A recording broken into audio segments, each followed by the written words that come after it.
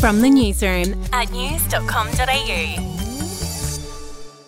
Hi there, I'm Andrew Bucklow and this is the latest from the newsroom. It's Wednesday the 21st of September. We'll start in Queensland, and thousands of DNA samples from rape and murder cases will now have to be retested.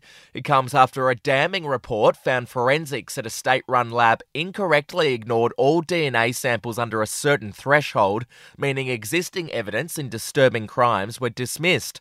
Here's what police had to say yesterday. We're talking about homicides, rapes, armed robbery, sexual assaults. The number of cases we don't really know, so we could say there's going to be thousands. You know, there could be 1,000, there could be 9,000.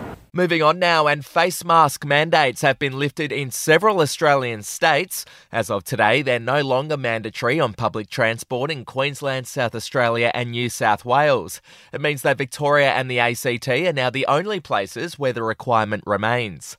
In other news, Australia's oldest man has passed away in New South Wales. Frank Moore, who was 110 years old, died on the weekend after contracting COVID several weeks ago. To sport now, Australia beat India in the opening game of a 3-match T20 series. India set Australia a target of 209 to win, and the Aussies managed to get there with just 4 balls remaining. Cameron Green starred for the Aussies with 61 off 30 balls. To celebrity news now, and Adam Levine has responded to claims that he had a year-long affair with a 23-year-old model. The Maroon 5 frontman wrote on Instagram overnight that he didn't cheat on his wife of 8 years, but did admit that he crossed the line by sending flirtatious messages. He added, "To be this naive and stupid enough to risk the only thing that truly matters to me was the greatest mistake I could ever make."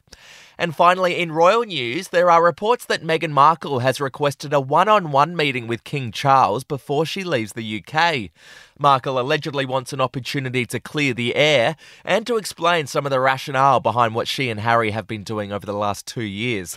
It's not yet clear if the meeting will go ahead. Boy, oh boy, I hope it does. That's the latest from the newsroom. We'll be back with another update soon.